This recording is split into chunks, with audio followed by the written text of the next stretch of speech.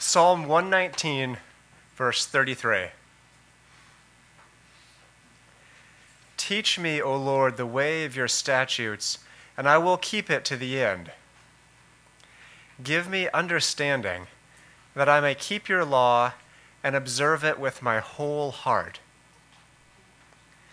Lead me in the path of your commandments, for I delight in it. Incline my heart to your testimonies, and not to selfish gain. Turn my eyes from looking at worthless things, and give me life in your ways. Confirm to your servant your promise, that you may be feared. Turn away the reproach that I dread, for your rules are good. Behold, I long for your precepts. In your righteousness, give me life.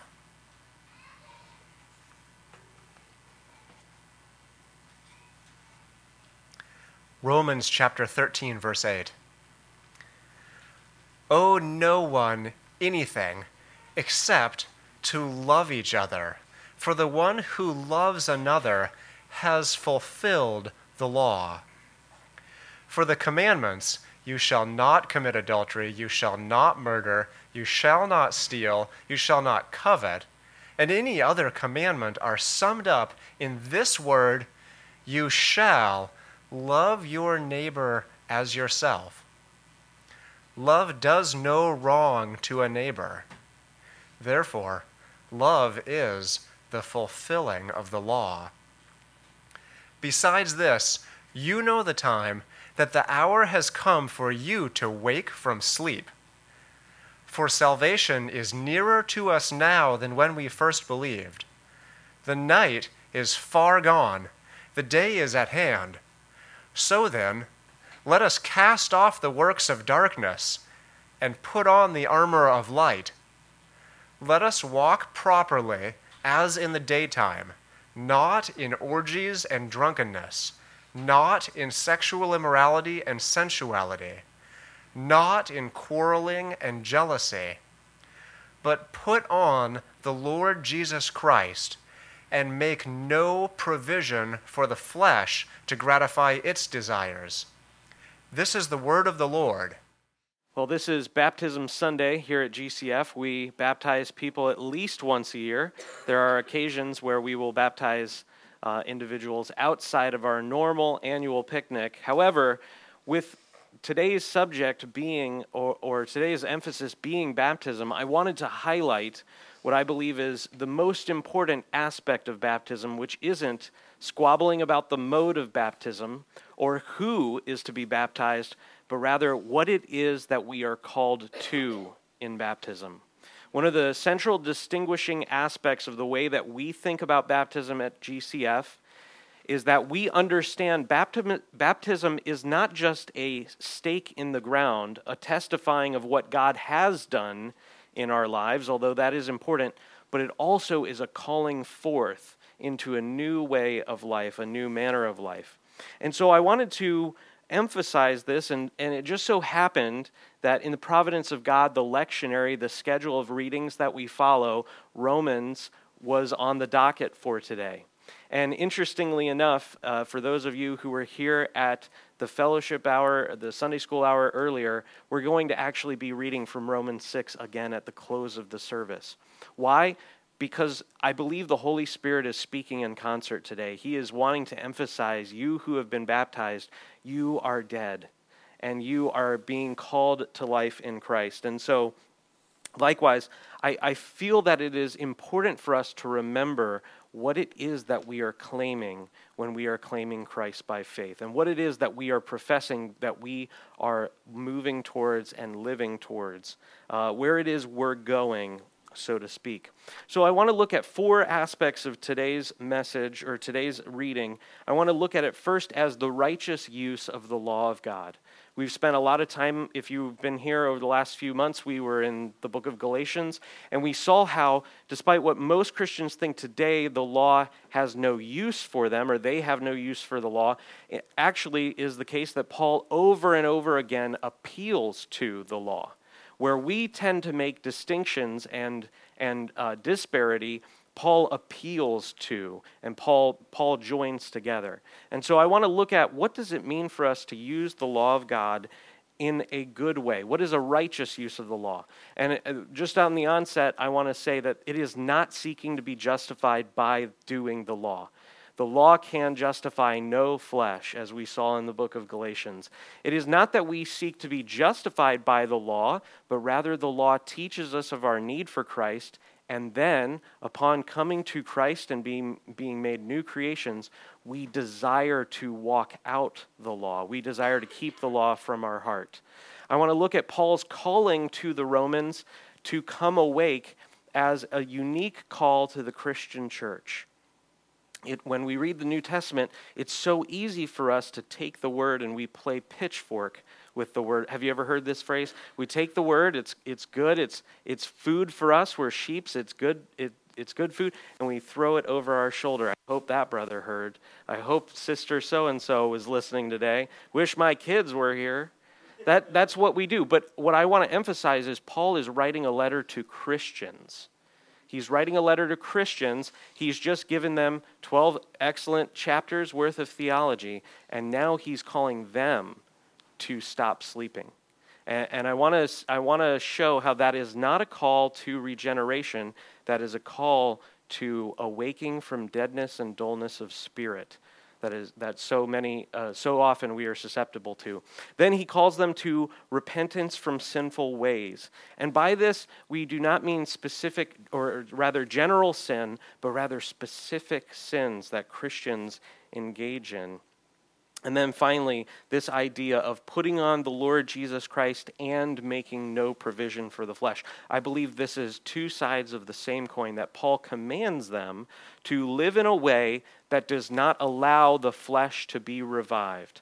And that is, a provision for the flesh would be a food or a shelter or a way for the flesh to rear its ugly head, so to speak, and I believe he's calling them to stop making opportunities and excuses and compromises with the flesh, which, as we're told in the New Testament, has been crucified with Christ. So, getting into today's reading, we're not going to expound on the psalm that we heard, but the psalmist tells us that it's right to love God and ask for God's understanding and wisdom in applying the law of God. And I want to just emphasize we have one Bible, and that Bible is authoritative for all of the Christian life. Certain things in the Scriptures, which were cultural provisions given to the nation of Israel, have passed away. Nevertheless, what David is speaking of, or at least the psalmist, maybe David didn't write Psalm 119, what this psalmist is speaking of is a love for God's word. And likewise, Paul says the law is holy, righteous, and good if one uses it lawfully. What we seek to do in reading the Scriptures is a righteous use of God's law. We as Christians ought to ask God for wisdom and understanding, as this psalmist does. And though we are justified by Christ alone, we likewise desire to walk in God's ways. The Christian life is not a justification by faith, an atonement given by Christ and applied to you by the Holy Spirit, and then a continuing on in whatever way you wish. The Christian faith begins with justification, and it must necessarily progress to sanctification. And sanctification is nothing but the aligning of one's life to God's word. And when I say God's law, God's word, I mean all of it. I'm not just speaking of Exodus. I'm speaking of all of the Scriptures, God's law for man. So, many Christians today, however, are living in such a way as they claim to have an interest in Christ, but they have no desire to amend or change the way they live. That is to say, they will claim Christ, they will claim the benefits of the covenant, that God's mercy is everlasting, that he remembers mercy to 1,000 generations, and yet they live as if they are strangers to the covenant. They want to be atoned for by Christ, but they have no interest in becoming like Christ. And I want to say, in the strongest possible terms, that is schizophrenic in its understanding of what the gospel is. We have been claimed by Christ. We've been bought with a price. We've been transformed, and we ought to desire. It ought to be the initial fruit of conversion is to desire to live according to God's ways and God's word. Modern Christians attempt to divorce God's law from his gospel. You often hear about this as a theological term, but unfortunately, that law and gospel distinction has been picked up unknowingly, and sometimes it's assumed that they are opposed to each other. No, they speak together. They are in concert. The one tells us of our need for Christ, and one announces the great provision in Christ. But they go hand in hand. They speak together. They don't speak against each other. Paul instructs the Romans in this passage that loving your neighbor is keeping the law. See, many Christians today, they'll say, well, I don't really have an interest in God's word. I just really want to love God and I want to love Jesus. And I'm not interested in theology. You often hear it posed in this way. I'm a Jesus-only kind of person. But the problem is, once you say that, you then have to back up what you're saying. Well, who is Jesus? Oh, well, I believe he's God's son. You're immediately doing theology. When you begin to say that you want to be a Jesus-only Christian, or you're not interested in keeping God's word, you just want to love God, well, Paul, as he says in these passages, he teaches us that that is the definition of love. Love and law-keeping are not divorced. They are married. And indeed, Paul says they're the same thing. If you've ever had a math class that involved algebra, perhaps you understand the law of identity. That is, A equals B, therefore B equals A. And what Paul is doing here is he's saying love of neighbor is keeping the law because the law teaches us what love is. You cannot say, I just want to love people and not have a definition of that love. If you posit loving neighbor or loving others, and then you are the one who defines what love is, you have taken God's authority as the lawgiver. Because the law teaches us what it means to love God, and it teaches us what it means to love our neighbor. This is the greatest dilemma facing the church, probably for the next generation, is will we be pristinely clear in upholding what the definition of love is? The definition of love is not the acceptance of perversion and all forms of sexuality. The definition of love is not tolerating ongoing, consistent sin in a believer's life. The definition of love is found only from God. That is, God as the lawgiver is the one who defines what loving your neighbor is. He says in verse 8, owe no one anything except to love each other. Yes and amen.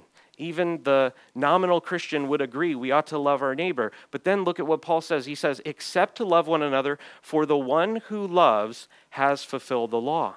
And many Christians immediately try to turn this verse on its end. They try to judo wrestle the theology out of this verse. They say, well, see, I just have to love. That's the new law of the New Testament. I just need to love. But the law of identity is at work here. A equals B, and therefore B equals A. Paul's not saying that now you just have to love in some abstract sense. You just have to accept people. What Paul is saying is, if you've loved your neighbor, you have done the law. And if you've done the law, you have loved your neighbor.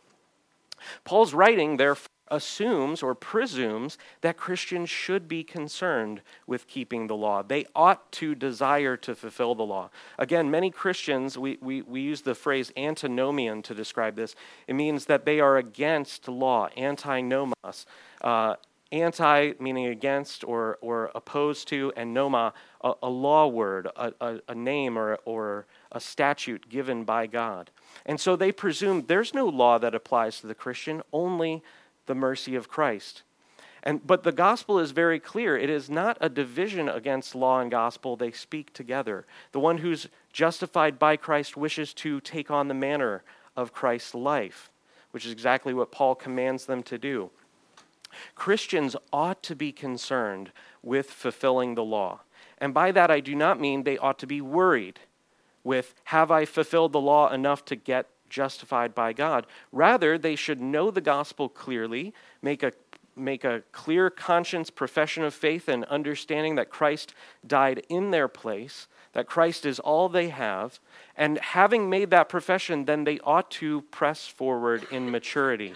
They ought to, like children beginning to walk and then run, desire to put one foot forward after another and walk out their salvation and flesh it out, make it mature. Like bread that takes time to rise, first it slowly rises, and then suddenly, that is what the Christian life should be, a sanctification which the ingredients for the rise of that bread are in from the beginning of the making of the loaf, and then we watch it come to maturity. That's what I believe is the New Testament understanding of sanctification. And look at what Paul does in these verses. You see, we often say the law is not important to Christians, but look at what Paul appeals to. For the commandments, you shall not commit adultery, you shall not murder, you shall not steal, you shall not covet, and any other commandment. You see, he quotes from the Ten Commandments, and then he goes on to say any other commandment, not saying any other in the 10, any other in the rest of what we understand to be the moral understanding of God's law. Any other commandment are summed up in this word, you shall love your neighbor as yourself.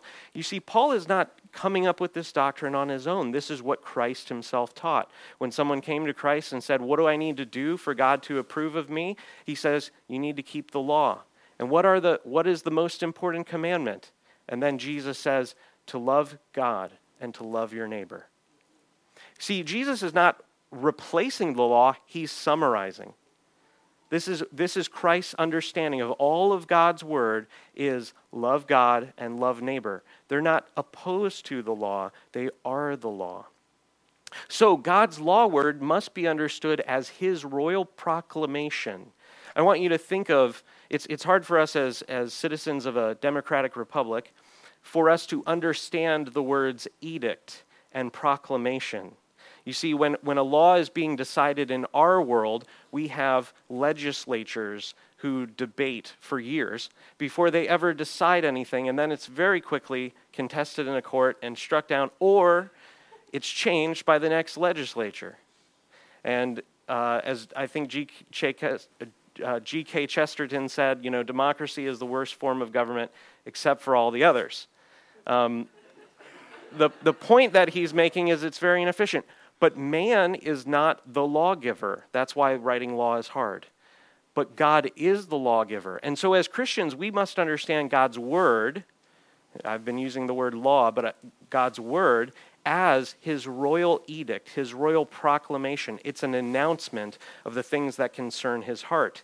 And so when I claim to be justified by Christ, when I claim that Christ is my Lord and my Savior and my King, I am simultaneously saying my need for his rescue as a king who protects his people, and also his right to announce what his kingdom should look like.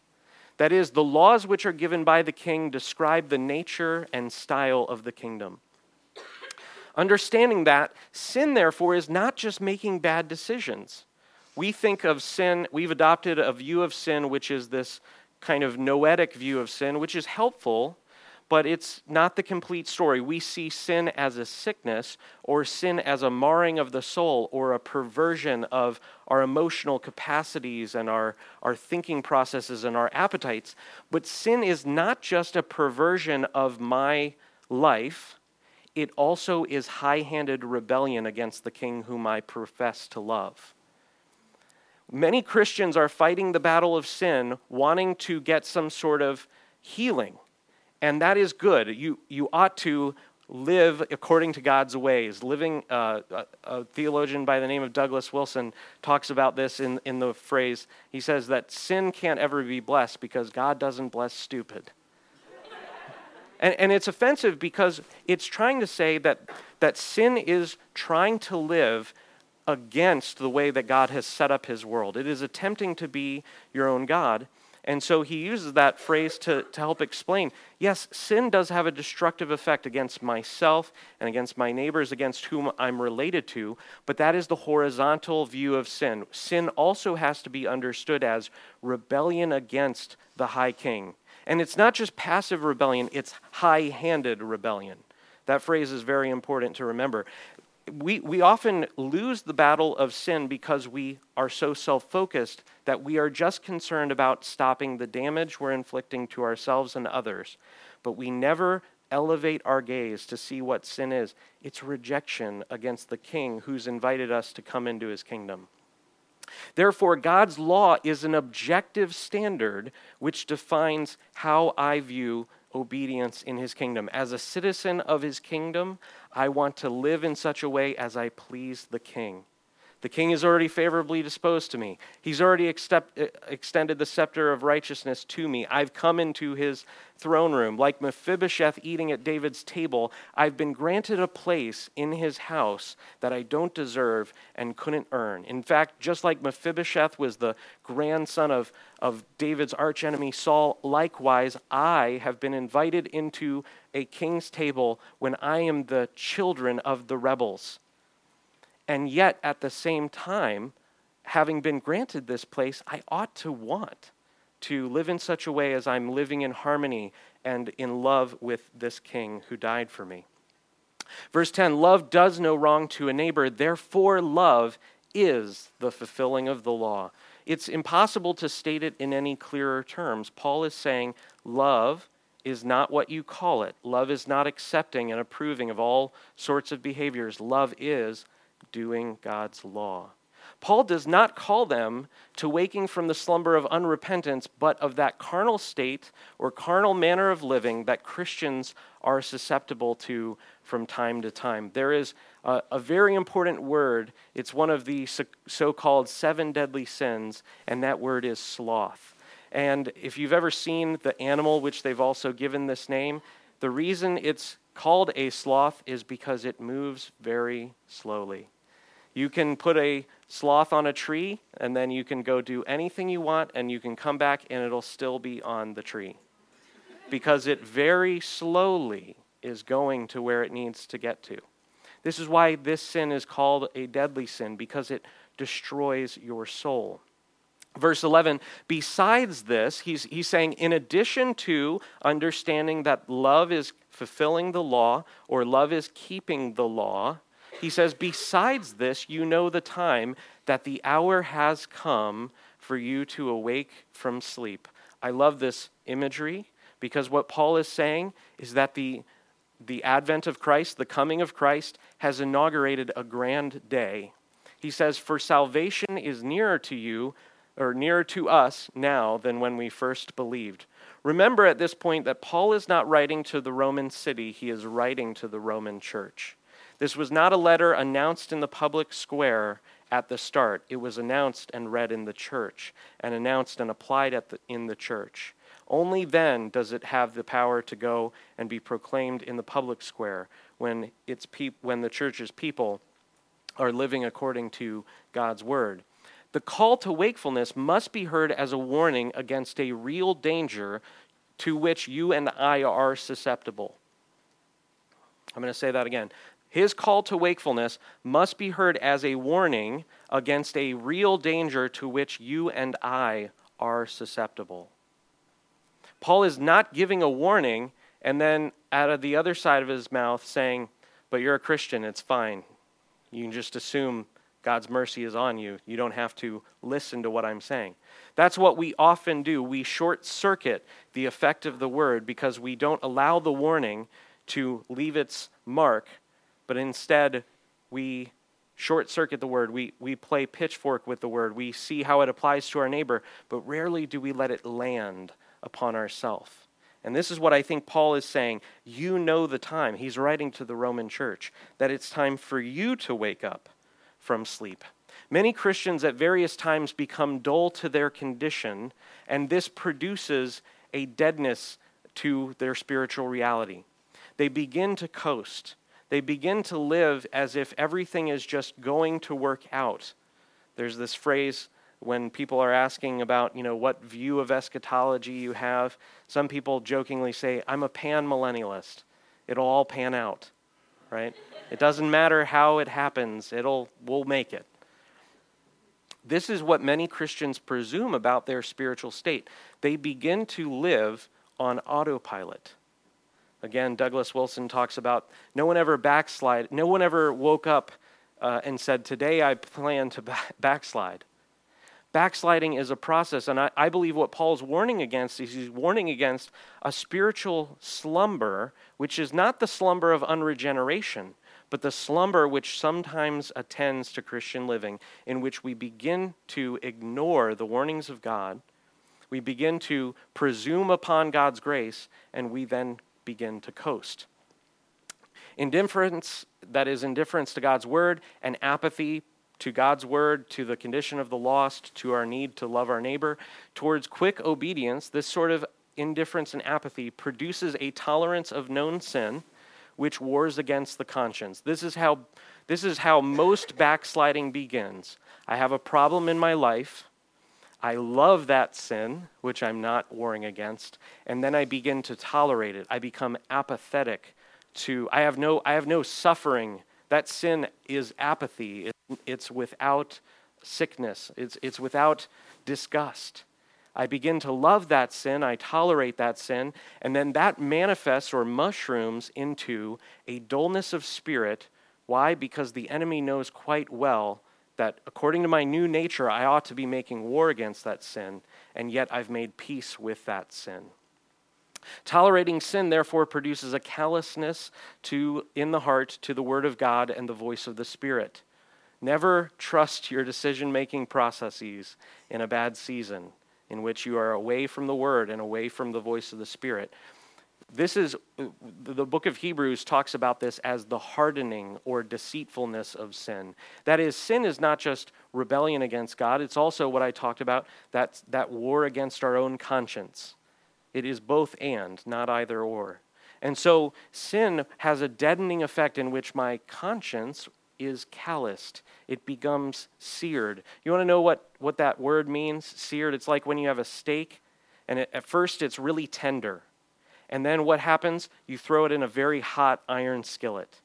And what takes place is that flesh that was pliable and squishy immediately becomes hard. And it becomes crusted over. It becomes, in that case, delicious. But in the other way, it becomes dead. There's no chance once you fry that steak of bringing it back to life. That is what the word warns us against in the deceitfulness of the hardening of sin. You've heard it said that the road to hell is paved with good intentions, and that's an equivocation because, I hurt someone and then they say, well, I had good intentions. And so society has brought forth the quote, the road to hell is paved with good intentions. And what I would say is that what Paul's talking about is the road to hell is paved with 1,000 little compromises. At first it's, I'm going to neglect the righteous use of the means of grace. I'm going to not attend church with my brothers and sisters. I'm going to neglect reading the word. I'm going to ignore the commands to private prayer. I'm going to neglect the poor in my offering. I'm going to, tell lies. I'm going to open up that incognito tab. I'm going to look at that movie that I shouldn't watch. This is the ongoing progressive effect of sin in a believer's life. Backsliding does not happen on any given day. It happens on a whole series of days, one after another after another. And this is exactly what Paul is calling his Christians to awake from. He says, awake, it is now a new day. Paul's command to wakefulness should be heard in concert with the rest of the New Testament to make war against ongoing corruption. What do I mean by the phrase ongoing corruption? Though you are justified by faith in Christ alone, though you become a new creation by the regeneration of the Holy Spirit, though those things happen, we still have an enemy called the flesh. I was listening to a sermon by a wonderful pastor named John Piper last night, and he was describing his theory of the book of Romans, and I thought it was fitting because of where we're at in our lectionary today. He highlights that Satan does not show up in the book of Romans until chapter 16. That all of the warfare and language of fighting sin in the book of Romans is against the flesh. It's not against some spiritual warfare which is outside of me. It is against the flesh, the ongoing corruption which is part of the Christian walk. Therefore, I want to read a few verses from Paul and one from Peter. He says in Colossians 3, "Put to death what is earthly among you." Have you ever killed an animal? Some of you live on a farm. We have some people who live on a farm. You've surely seen animals killed. If you have ever taken up, having to put down a pet, you know it must be decisive. There was this one moment in my life where I had to, it was early as I was a young man, and I had to rise to the occasion. A possum had been hit by a car, and it was writhing around in agony. And I was just on the scene. And I decided to act. I took a shovel, and I put it out of its misery because it was toast. And I had to be very decisive in putting it to death. Have you ever tried to kill a fly in your house? You must take effort. You must chase it down and kill it. I have a television which there are flies in my house and they want to land on it. And I'm at this war. Do I want to kill it or do I want to keep my TV clean? And you must choose to fight against what Paul is saying in Colossians 3, what is earthly in you. Be watchful, act like men. 1 Corinthians 16, Paul says this, and he's not saying this to the women to not be gentle. He's saying this in the context of war. Men who are in war do not sleep when the enemy is near. They take turns watching. Be watchful, act like men. Romans 6, we coincidentally had it in the Sunday school hour. Let not sin therefore reign in your mortal body. Don't let it reign. Don't presume to coast. Take action. Again in Romans 8, if by the Spirit you kill the deeds of the body, you will live. Is Paul saying that I have to kill sin in order to be justified? No, he's saying that those who are justified want to kill sin. Peter joins in, lest you say, well, that's just Paul's theology. Peter says, abstain from the passions of the flesh which wage war against your soul. Do you understand that's what sin is? It is destroying your soul. Christians are commanded in the New Testament to war against spiritual drowsiness by the grace of God, not against God's grace or in addition to God's grace, but through God's grace to war against spiritual drowsiness according to the gospel. Not adding to the gospel. This is in the kernel of the gospel. It is walking out the gospel. Knowing that the advent of Christ has inaugurated a gospel day, a aeon or an age of light, a time of light, Paul then commands them to renounce evil. He says, the night is far gone. What is he talking about? He's talking about the darkness which overshadowed the entire world before the manifestation of God's righteousness in the person and work and death, burial, resurrection, and ascension of Christ. And through Jesus Christ coming to the earth, paying our debt, and coming alive again, he has ushered in the new covenant, which Paul calls the day, and he describes this old way of life as a night, which is far gone. So then let us cast off the works of darkness and put on the armor of light. Paul is talking to Christians who presume themselves to be members of the church. This is where that letter is being read. Verse 13, let us walk properly as in the daytime, not in orgies. I want to pause there. That verse is often translated as orgies, but the essence of its actual meaning is talking about carousing or parties, or some translations call it rioting. This is the sort of life that when I was living in Utah, it's very common for people to go out in the desert and have what they call raves, which is very, it describes what goes on there. He's not just talking about orgies in the sense that we understand from the Roman age. He's talking about groups of people engaging in revelry together. Drunkenness, not in sexual immorality and sensuality, not in quarreling and jealousy. And I would have to say, how fitting are Paul's words today. The Roman culture and modern American culture are very similar in this. And indeed, all cultures of the world have been similar in this regard. It's not just getting really bad, it's been really bad. in that they celebrate things which God law expressly prohibits, and they revel in them, they delight in them, they take joy in them. Sexual perversion, drunkenness, which I would also include with drug use, pornography, and greed are dragnets. They swallow all men, and they tear them down and bring them down and drag them down to hell. This is the sort of thing which takes the appetite of every man, woman, and child. This is what Paul is warning them against. This is the way of the world, and what he's saying is, to the Christians, don't continue to live that way. Many Christians flirt with such things, especially through media, claiming liberty in Christ to their own peril. But these are the exact things that Christ has saved us from. It is not just escaping hell at the end of our life. It is a breaking in of the power and grace of God today, which is included in the gospel. I wanted to read a quote from Charles Spurgeon, the great preacher, in a sermon on the nature of false conversion, or the way of false conversion. He says, "The unsaved sinner loves a salvation from hell. The true Christian loves a salvation from sin. Everyone desires to be saved from the pit, but it is only a child of God who pants to be saved from every false way." That is what David is asking for in the Psalms. Remove from me every false way. Paul then tells them instead to put on the Lord Jesus Christ. He commands them to stop living in this manner, and that is a negative command. And then here is the positive command. He says, verse 14, "But put on the Lord Jesus Christ and make no provision for the flesh to gratify its desires." To put on Christ means, therefore, first to receive his righteousness in your place. That is the first aspect of what putting on Christ means. It means to recognize my need for a righteousness that is alien to myself, that could never be produced by me. It is to freely admit and joyfully admit that I could never be justified in God's sight. That as a rebel, as a constitutional rebel, as someone who loves sin, I could never approach God.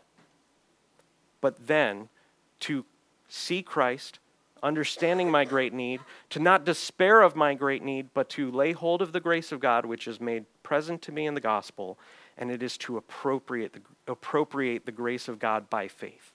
It is to look upon the death of Christ as being done in my place and in my stead, and from there, begin to walk out. It is to yield up care for my soul to the Lord. We sang a song here on Friday night during our prayer time about yielding our soul to the Lord, that our heart and our soul would yield to the prompting of the Lord. So to put on Christ first means to do it by faith. And then the second means also must be done by faith. But it is this: Christians are to exercise faith in Christ and imitate him in his manner of life.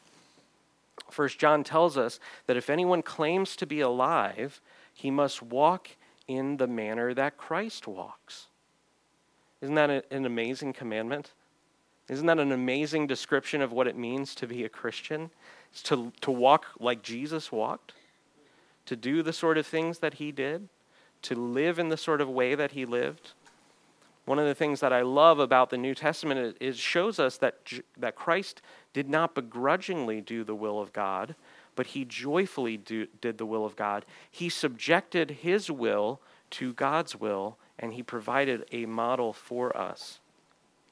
It was not just joyful to Christ on a tangential side. He didn't just get the benefit from doing God's will. He wanted to do God's will, and it was joyful to him.